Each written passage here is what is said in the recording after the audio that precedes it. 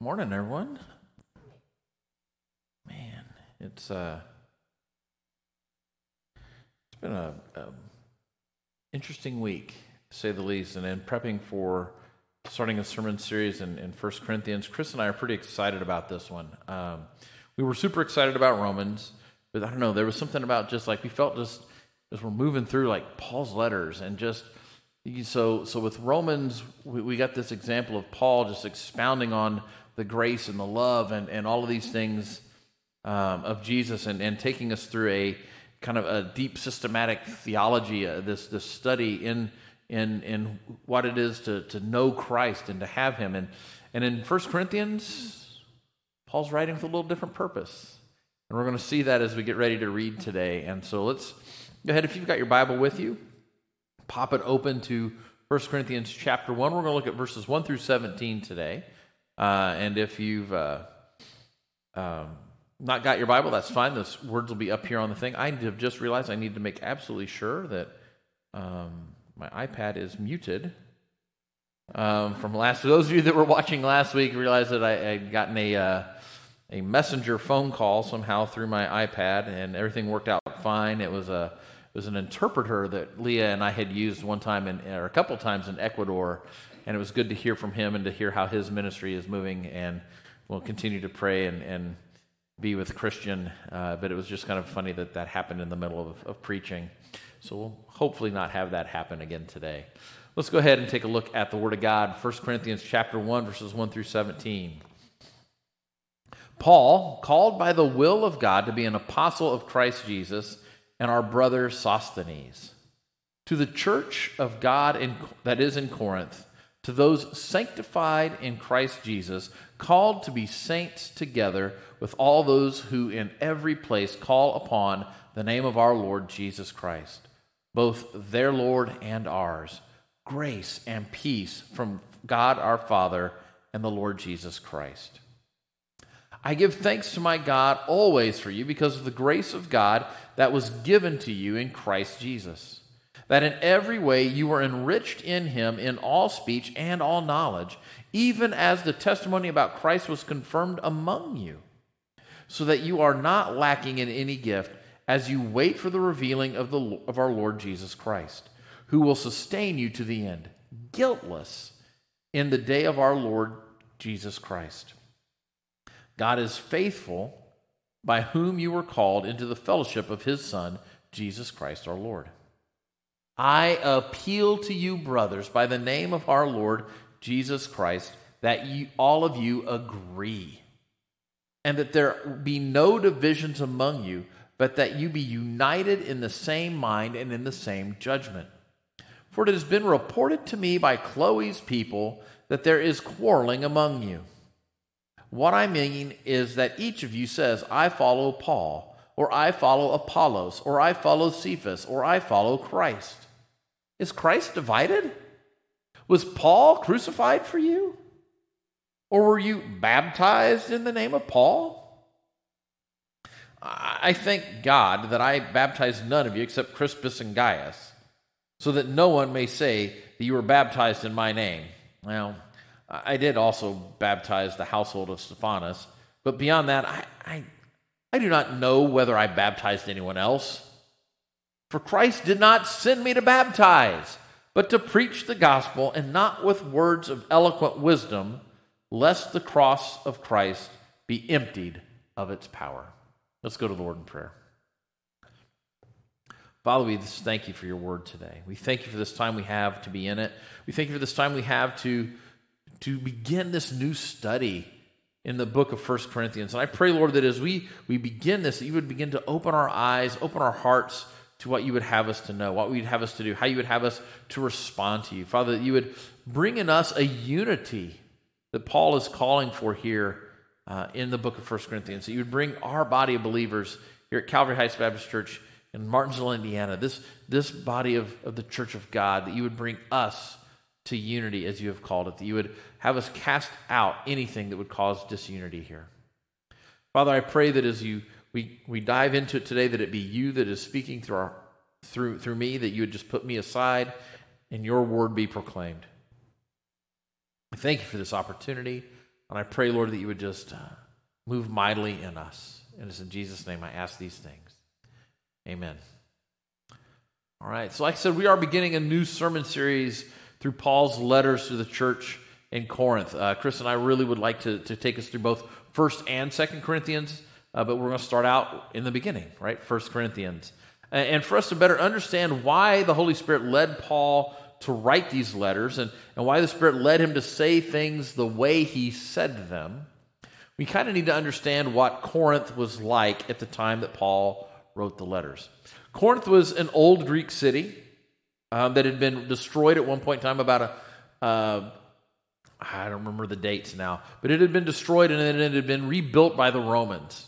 And before it had been rebuilt, it was known for its art, it was known for its wealth, but it was also known for its sexual immorality, sexual freedom, just kind of how it lived its life was that way, that was a very important role. In Paul's day, a central feature of the city was an ancient temple to the Greek goddess Athena. To worship the Greek goddess Athena, one of the things that you would do is you would visit the temple prostitutes. It was part of their worship culture even within the city of Corinth. Corinth was also this very metropolitan, very cosmopolitan city for the era. It was an important crossroads city. It was a port city. Many people from the known world mingled there, worked there, lived there. Lots and lots of different religious practices were taking place in Corinth. And a lot of these pagan faiths became integral to how the local government operated, how to local festivals operated, how trade guilds and trade in the city operated, as well as just everyday life. And so Corinth was kind of a city, even in Paul's time, that embraced all the ideas from everywhere all at once. I'm okay, you're okay, I don't disagree with what you're doing if you don't disagree with what I'm doing, and everything should be fine. And that is the church in which, or that is the city in which Paul and Prisca and Aquila and some of these folks had planted a church. And that's the kind of lifestyle these people were being saved out of, as Paul is doing this. Right? And Paul, along with Prisca and Aquila, they spent about 18 months in Corinth planting the church and growing the church. And this was in the early 50s AD. Right? Paul was would leave Corinth to go do mission work in Ephesus for about 3 years. That's where Paul is writing the letter to the church in Corinth from. Right? So he's in Ephesus. He's getting reports back from Chloe's people about some stuff going on. Don't know who Chloe is, but she's got people, and they're important. And Paul listens to them, right? And so he writes these letters from Ephesus as he's there for about 3 years. And the church in Corinth is struggling with some huge problems of division. There's some sexual immorality happening amongst the church. There's snobbery among the brothers, right? They had also had major confusion about marriage and divorce. Within kind of Greek society, there was a lot of common law marriage, a lot of common law divorce. If you just were tired of that person, you could walk away. And when you walked away, that was as good as a divorce. There weren't papers and letters and legal proceedings. It was just, you choose to live with somebody, you choose not to live with somebody. And so there was confusion about what God was saying about marriage and divorce within the church at Corinth. There was also some confusion about how people should interact with pagan practices. When you're in a city that is filled with a lot of pagan practices, and how do you do it? They were struggling with what orderly worship looked like within the Corinthian church. And they also had some basic doctrinal concepts that were not really rooted well and grounded well. Things that we would consider simple, like the bodily resurrection of Jesus Christ. They struggled with that idea and that concept. So into this is what the Spirit was leading Paul to write to the church in Corinth at, right? That this is why he was led by the Spirit to do this. And there are 5 major themes we're going to encounter throughout our study here through 1 Corinthians. We're going to see that the church is a dwelling place of the Holy Spirit, and the people of the church should work for unity. That you and I, as a congregation, as a group of people, we are the dwelling place of the Holy Spirit, and we need to be unified in that. Right? The churches, the Christian church should build up the church. The Christians should build it up. Right now, when we talk about the church, we're not talking about bricks and mortars, studs and drywall. Okay, we're talking about the people, the individuals, that we should build up the church, other individuals, by being sensitive to those with a fragile faith. We need to build them up by winning unbelievers through some culturally sensitive evangelism, understanding where they're from and where they're coming from, and leading them to the Lord, understanding that. By conducting worship in a manner that unbelievers might come to faith, that our worship is orderly and it makes sense and it's godly, right? We should build one another up by using the spiritual gifts we have to build up the church, not the individual. Okay. Another key theme we're going to see here, and it's a big chunk of 1 Corinthians, is that the sexual relations that form a union between a man and a woman are as profound as the union between Christ and his church. Right? That unity there is it. And we honor that by confining sexual activity to marriage and what that will look like. And that's going to be a big chunk. Another thing we see that's important within the book of 1 Corinthians is that baptism and the Lord's Supper are important, but a personal trust in Jesus Christ through the gospel message and living for him are more important than those two items. I totally lost the word there for a second, sorry. And the last one, the bodily resurrection of Christ from the dead is a central component to our Christian faith and our practices. The understanding that Jesus really did raise physically from the grave on that third day out says a lot about who we are and what that means. Now, there's a couple of interesting memes or tweets that float around about Paul and his letters. And the one that I kind of like states this. It says, there are two kinds of Pauline epistles. One, we are heirs through unfathomable grace to unimaginable glory. And two, I am as a personal favor begging you sick little freaks to act normal for just 5 minutes. And as we read into 1 Corinthians, we're going to see which letter Paul has here and which one he's written. And he does this. It's not that Paul isn't loving the people as he's writing those letters of the second type. It's just he's like, come on, guys, I taught you better than this. You should know better than what I'm seeing. And so we'll see as we dive into 1 Corinthians, a little bit of both in that. Verses 1 through 3, we see a standard Pauline greeting. Paul tends to open up all of his letters this way. He states that it is the will of God that he's apostle. Right? This is really important for us to kind of take in a second here. This reminds us as the readers that God is sovereign over all matters. Right? Paul was not elected by the church to serve in this capacity. When Paul was called out, Paul was a murderer and complicit to murders and had the arrest warrants for followers of Christ to be arrested and taken back to Jerusalem. He was headed to Damascus to do just that. And God said, stop it. Knock it off. Blinded him and called him out of that to change. It wasn't the church saying, well, we think Paul's a good guy. Let's have him act as an apostle. That's not how it worked. God himself did it, right? He was appointed by God to serve in this capacity. It is not of men's doing. It is God's doing that Paul is doing this, right? This gives the apostle some credibility. And is one of the points of disunity, right, was which pastor the people followed here. And Paul's trying to remind them, look, I'm not somebody to follow. Like, I'm going to lead you to follow who I follow. That's not what this is about. Paul's telling them right away, God's word is true. God's word is authoritative. And it is the word of God that the people of Christ are to be loyal to. Right? It's to that end that we are to be loyal. You are called to be loyal to the word of God above being loyal to the one who delivers it. The deliverer of the word will pass away, right? I had a birthday this week. I hit true middle age. I'm halfway to 90, right? If I make it there, that'll be good. But I'm just saying, I'm going to die. If Jesus doesn't come back soon, I'm going to die. The Word of God doesn't. The Word of God is eternal. Don't make an idol of preachers. Don't make an idol of their teachings. Turn to the truth of the Word of God. Now, he states that Sosthenes greets the church here as well, right?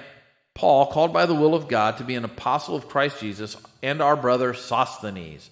Sosthenes is named in Acts chapter 18 as the leader of the synagogue in Corinth. As the leader of the synagogue, he came to Christ, and he started to proclaim the gospel, and he started to teach Christ in the synagogue. And the Jews wanted him punished for breaking Jewish law. So they take Sosthenes, and they take Paul, and they take him to Gallio. Gallio is the proconsul, or like the chief judge in the city of Corinth at the time. And they want to take him to Gallio for a trial. And the Jews lay on their accusations. And Gallio hears it, and Paul gets ready to speak, and Acts says that Gallio interrupts Paul. And he says, I'm not even hearing this. This is a matter of your religious law, not our judicial law, not our community law. You all do what you need to do. And he ignores the case. Well, in that, the Jews then took Sosthenes. They left Paul alone this one time. Right? They left poor Paul alone this one time, but they took Sosthenes and they beat him in front of Gallio for proclaiming Jesus as the Christ. So this is also lending some credibility to what's happening here. These are guys that have been beat up so that you could be saved. Literally, physically beat up so that you may be saved. And Paul calls the church in Corinth the sanctified in Christ Jesus, who are called to be saints together. There's some foreshadowing here of what's to come later in this letter. That Paul's reminding the church that we're to be united in Christ and living a life that shows we are being changed by Him, right? To be more like Him. Verses 4 through 9, Paul shows his thanks to God that the believers in Corinth have been gifted in speech, knowledge, and spiritual gifts. And as we read on, there are going to be some problems with how the church uses these blessings, how the church uses their spiritual gifts. But they are still gifts from God. And God has enriched the people with these spiritual gifts. See, the people of Corinth value speech and they value knowledge. Corinth was known to even bring in like guest lecturers. Right? They were kind of an academic city. The people would be guest lecturers, and they would come from all around the world. As Corinth was a port city, and they could come in there. And the people of the city valued this kind of intellectualism. So the people of the church naturally spoke well and were learned people. And God then enriched those natural abilities after they'd come to Christ, so that He may be made known. That's what our spiritual gifts are for. To make God in heaven known to people on earth. But the people misuse those gifts. They misuse those enrichments. Paul still thanks God for the gift. The problem is not in the gift itself, but in the heart and in the manner of the use of the receiver. Right? If I give a gift that's a good gift, but it's misused by the person who gets it, I can't do a lot about that. That's within them. So Paul still thanks God for giving the Corinthians that gift, even though they are currently misusing it. And it's a reminder to us, too, as Paul does this, that our spiritual gifts are temporary, and they have a very specific purpose. They're temporary because their specific purpose is for the proclamation of the gospel and the edification or the lifting up and the building up of the church. See, when Christ returns, the gospel will no longer need to be proclaimed. We will see him fully then. And because his return is the ultimate edification, the ultimate lifting up of the church, our spiritual gifts will no longer be necessary. They're not something that we're going to carry with us into heaven. We will have things to do there besides but everything will be in honor and of glory and of worship to him. But we won't need those spiritual gifts to do that there. See that? And he also says there's no condemnation for those who are in Christ when he returns. Right? Those who are in Christ are already justified.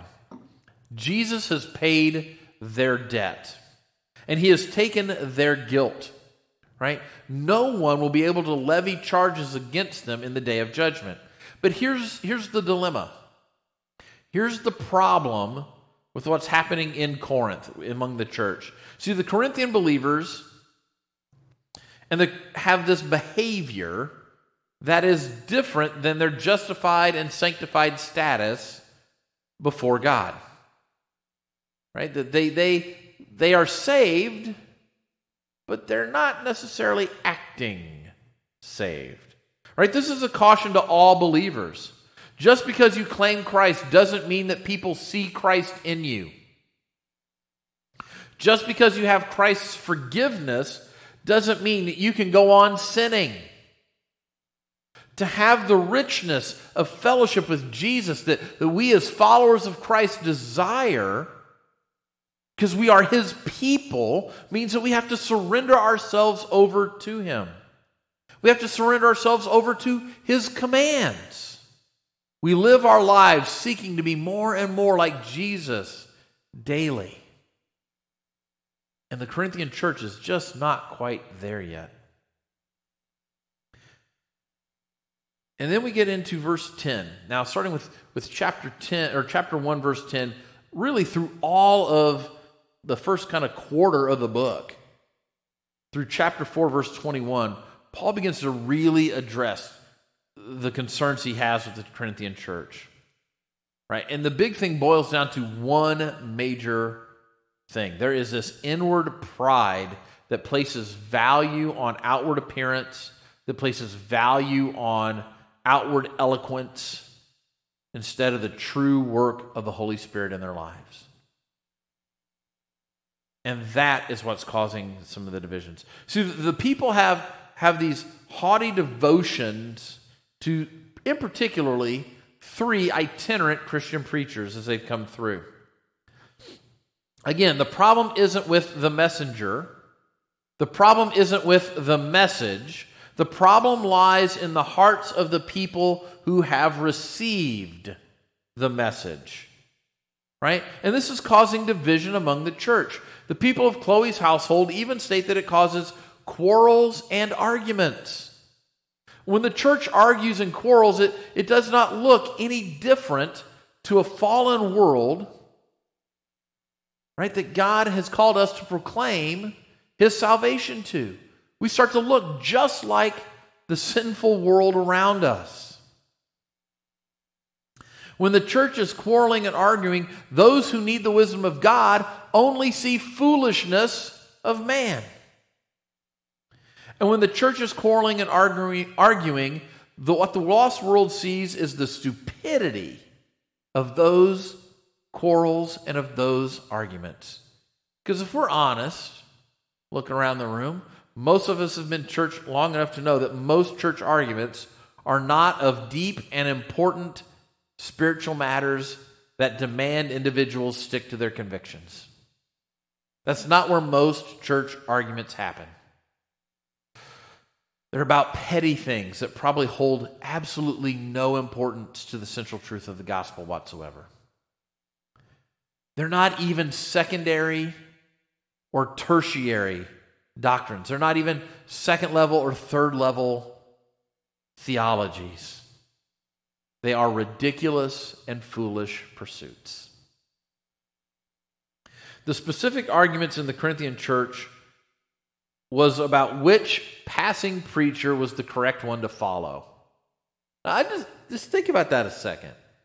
We've had a guy come, let's just pretend that in a year's time we have 3 revivalists come and preach 3 different revival services. And then the church breaks out and has an argument about which guy not just was the better of the 3 preachers,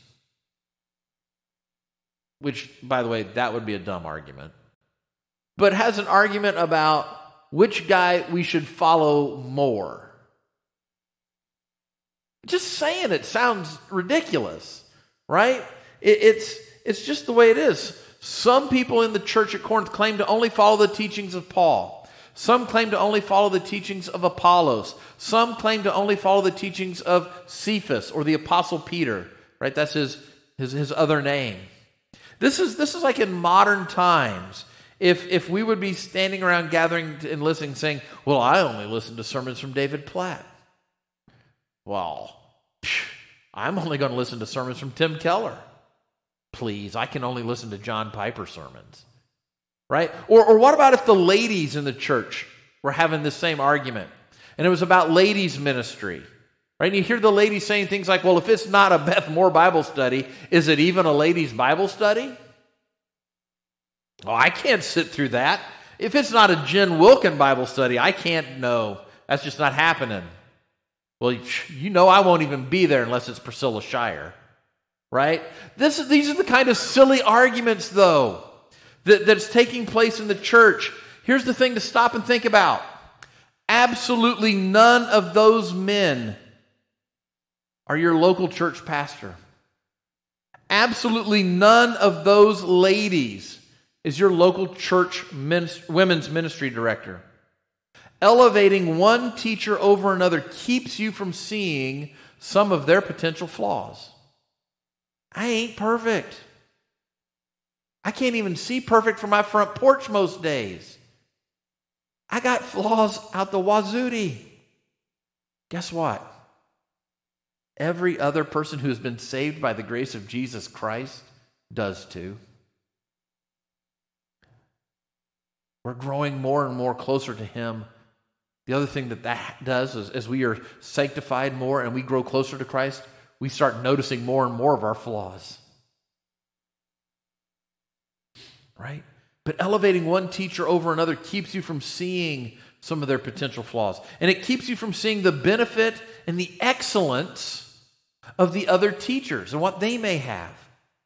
We're all to take biblical teaching and hold it against the Word itself. Right? See, there's danger in elevating a teacher of the Word higher than the Word. Right? This becomes this form of hero worship. And you got to remember that the higher the pedestal we place under the men, the farther they have to fall. Men were going to fail. Some men will fall. If your faith is placed in the teacher rather than in the Word of God, when that teacher falls, your faith will fall as well. When you place your faith in the truth of the gospel message and you seek God's wisdom through personal study of the Word, if or when those teachers fall and fail, your faith may be shaken a little bit. You could have a, holy cow, I wasn't expecting that moment. But your faith will not fall. You will still be there. And I get it. It is super easy to develop favorite teachers, right? I'm not going to lie, I listed several of mine there, right? It's easy to do that. But we got to remember that when we just keep it to our favorite teachers, it keeps our study of the Word narrowed. Right? I mentioned 6 names that are well known to most people in this congregation. But if we stayed to only those 6 names, we would miss out on the solid biblical teachings of pastors like Matt Chandler and Sam Albury or Alistair Begg. Oh, I love to hear little Alistair Begg preach. Man, he's amazing. If our ladies stuck only to the names that I mentioned earlier, they would miss out on fantastic teachings by people like Jackie Hill Perry or Alyssa Childers. See, the thing here is we got to remember is that Paul isn't naming people who preach a false gospel. The people that Paul talks about, I follow Paul, I follow Apollos, I follow Cephas. These are all people who are preaching the truth. Paul and Peter and Apollos all agree on the central truths of Scripture and the gospel. They are all in equal merit as far as their teachings go. Well, see, what has happened here is the people in the church of Corinth have developed camps and traditions around these teachers. They're playing favorites. Church, this is going to sound a little funny. Church, it is okay, and it is even beneficial to leave your camp or your tradition to read or study works of a Bible teacher who agrees on the central truths of Scripture and the gospel, but may not be in your camp or your tradition. It's okay.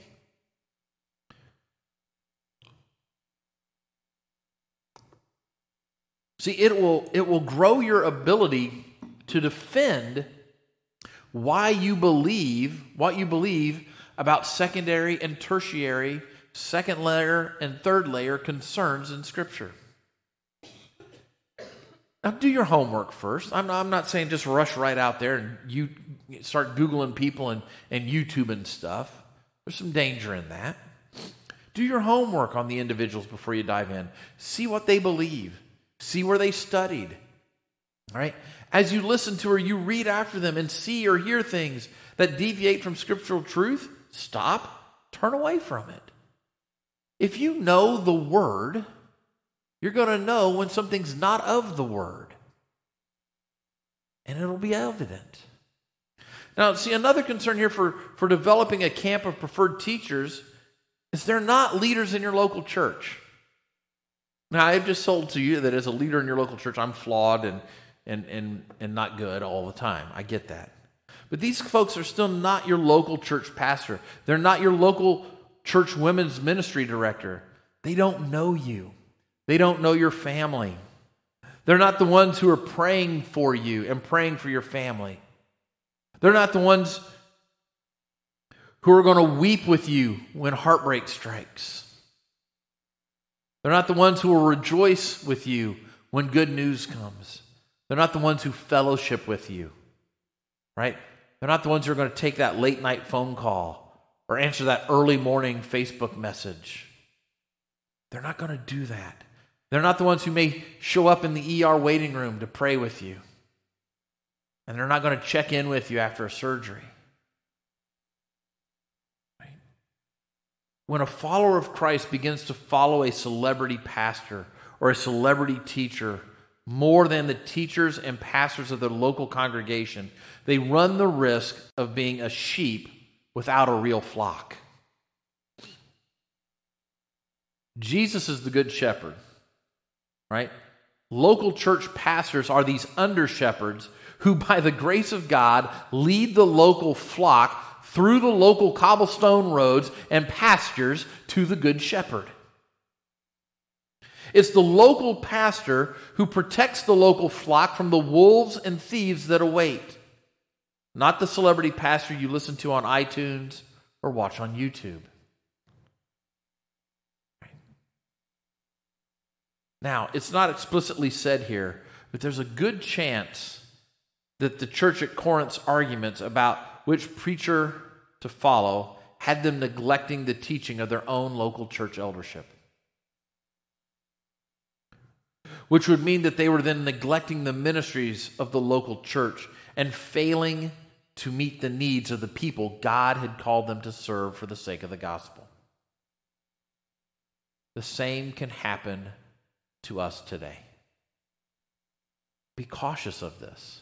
Now, I'm not saying never listen to a sermon by one of these folks. Never go out and seek out a conference where a famed, well-known author or a well-known Bible teacher is going to be at. What I'm saying is don't elevate them to the point that you miss the fact that they're not your pastor. Paul addresses a fourth faction here. And it's kind of interesting. There was the Paul faction, right? There was the Apollos faction. There was the Cephas Peter faction. Then there were those who were self-righteous in their claim to, I follow Christ, right? That these folks were claiming to follow Christ, were claiming that they were better than the others in the church. We're above the stink. No, you're just stirring the pot. That they're still part of creating divisions in this. While yes, it is true that the church should follow Christ, the church is to follow him as a means of unity, being bonded together. These members were using this claim, I follow Christ, in this haughty manner that caused more division. And Paul answers back with, is Christ divided? No, Jesus Christ is not divided, and his church should not be either.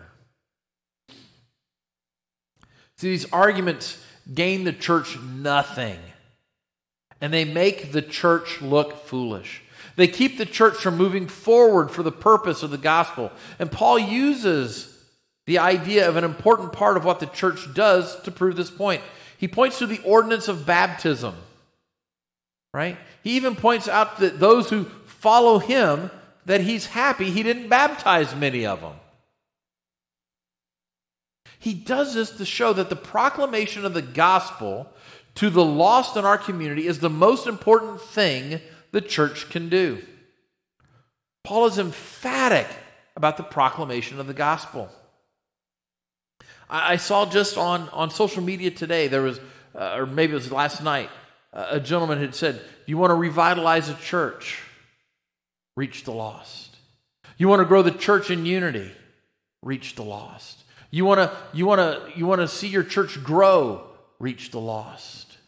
That's what Paul's saying here. Paul said it before that other guy said it on social media. We need to reach the lost, proclaim the gospel. That is the most important thing the local body of Christ can ever do. I love that the Spirit led Paul here to say that Christ had sent him to to preach the gospel, and not with words of eloquent wisdom, lest the cross of Christ be emptied of its power. I love that. This is encouraging to me. It means that when I stutter, when I stammer, when I get choked up, or I just fumble over my own words, yet I proclaim the truth of Jesus Christ crucified, God is faithful to use that to his glory. Remember, Moses' first thing he said to God is, I don't speak so well. That's all right. I still want to use you. God's in that kind of business. That's what he does. God doesn't care if the words are pretty and smooth. If you've read the book of Proverbs, it really sounds like God doesn't want a lot of smooth words. That sounds like flattery and it's tickling of the ear. And that's not where the heart of God is. God doesn't care if the words are pretty and smooth as much as he cares about them being true to Scripture and from a heart motivated to love Jesus Christ. Proclaiming the gospel message is key to the church. The methodology that is used, the presenter who does it, these are not as important as the message itself. Telling a lost world there is hope in Jesus Christ is the most important thing we can do. We have all sinned. We all need rescuing. God, in his love for us, sent us a rescuer. That rescuer is Jesus Christ, God in human flesh. Jesus lived a perfect, sinless life. And in doing that, he willingly became the sacrifice that would appease the wrath of God and atone for your sins. He was raised 3 days later to show that death has no power over him or those who follow him. And when we trust in Christ and we repent of our sins, he is faithful and he is just to forgive and rescue us from our sin. That's the message. That's the news. That's what we're to proclaim. And we see here in the first few verses of 1 Corinthians chapter 1 that we should, as a body of Christ, be cautioned here to not allow silly differences about preference or teachers become quarrels and arguments. Because when they do, they distract us from the proclamation of the gospel of Jesus Christ. It cautions us to be aware of potential hero worship within ourselves rather than of true Christ worship. And as we pray, we should all pray to have a unity centered around the proclamation of the gospel. Let's go to him in prayer. Father, I thank you so much. I thank you so much for your word, and I thank you so much for the wisdom that it imparts to us. I pray, Lord, that as a body of believers, that we be unified under you. That while there are wonderful authors, wonderful pastors that many of us listen to, myself included, Father, let us not elevate them above you.